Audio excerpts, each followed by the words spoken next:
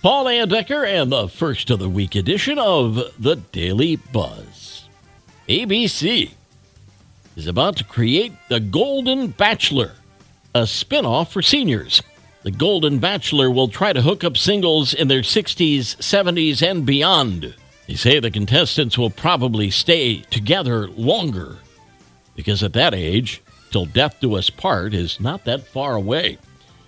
While your first kiss might have been in middle school, anthropologists now found evidence of the very first kiss nearly 5,000 years ago. How? Clay tablets found in what's now Iraq are proof that people have been smooching for that long. Until now, scientists thought kissing started in India 1,000 years later.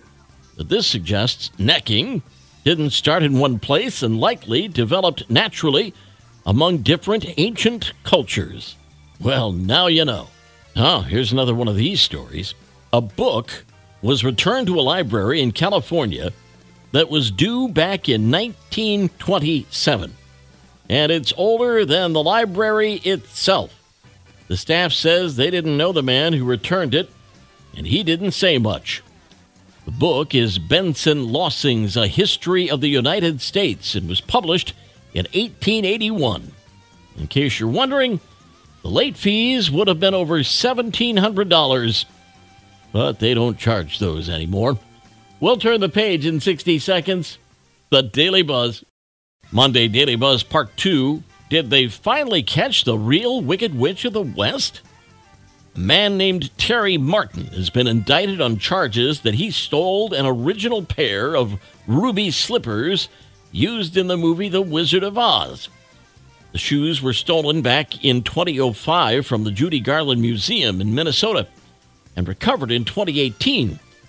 But it took this long to charge somebody. They're one of only 4 pairs left in existence. They just built the world's tallest full-scale earthquake simulator in California. The 10-story building is the largest thing ever made on a shake table, which mimics quakes to a T. So far, it's been able to withstand the equivalent of a 7.7 trembler. Engineers at UC San Diego hope it'll help them develop new construction techniques for building in earthquake zones. With more car makers removing AM radios from their vehicles, the fight to save the signal made its way to Congress. A bipartisan bill called the AM for Every Vehicle Act is making its way through the House and Senate. The bill would mandate car dealers to inform buyers if their new cars don't have AM radio. Lawmakers argue it's a safety issue, saying AM radio is priceless during large-scale emergencies. Hear, hear. New study from Quest Diagnostics says more American employees are using marijuana. 4.3% of employees tested positive in 2022, which is up from 3.9% the year before.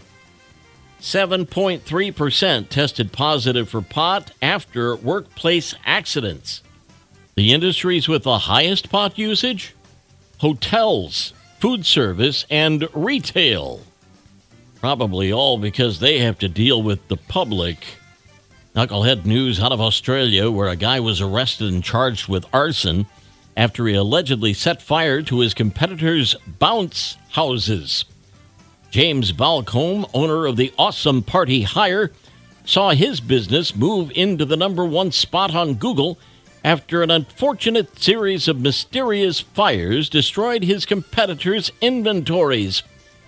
Realizing that his was the only business not targeted, and some might suspect him of arson, he hired someone to set fire to one of his own storage facilities.